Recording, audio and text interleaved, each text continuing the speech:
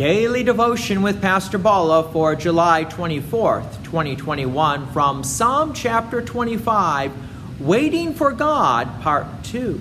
Verse 11, For your name's sake, O Lord, pardon my guilt, for it is great.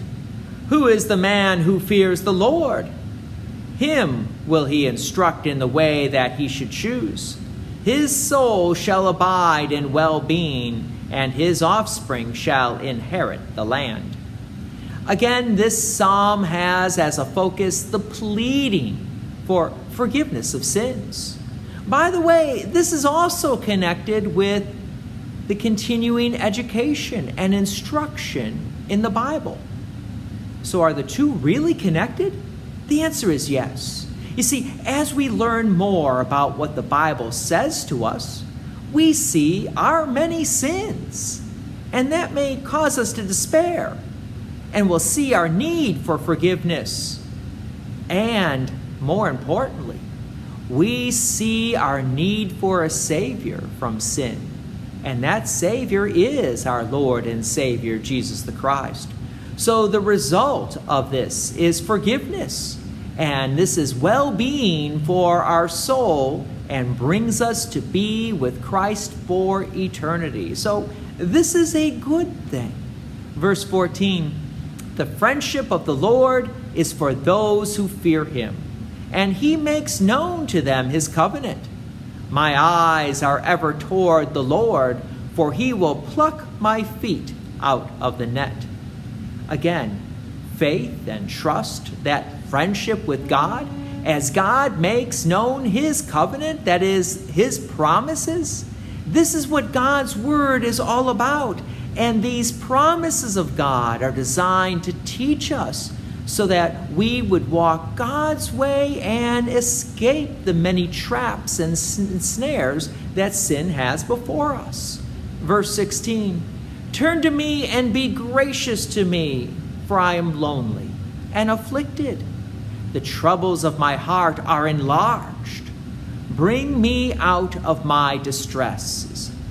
Consider my affliction and my trouble, and forgive all my sins. Yes, our sins do bring us pain and troubles, and Jesus is still with us in the midst of this pain and troubles and afflictions of our daily life. Yes, God does care. Even though we may have brought upon our own selves our own misery and pain, and we still may be doing that even today, God does not abandon us, and God is with us through the many afflictions of our own life. Verse 19, consider how many are my foes, and with what violent hatred they hate me. O guard my soul and deliver me.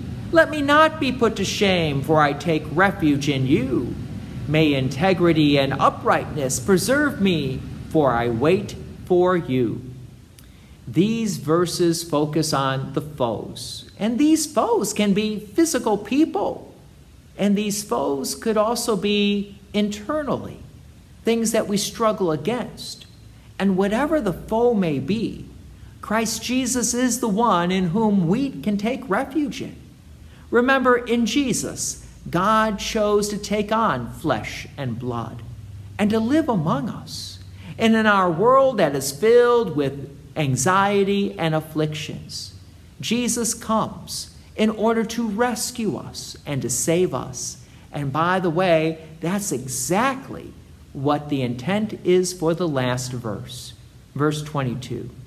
Redeem Israel, O God, out of all his troubles.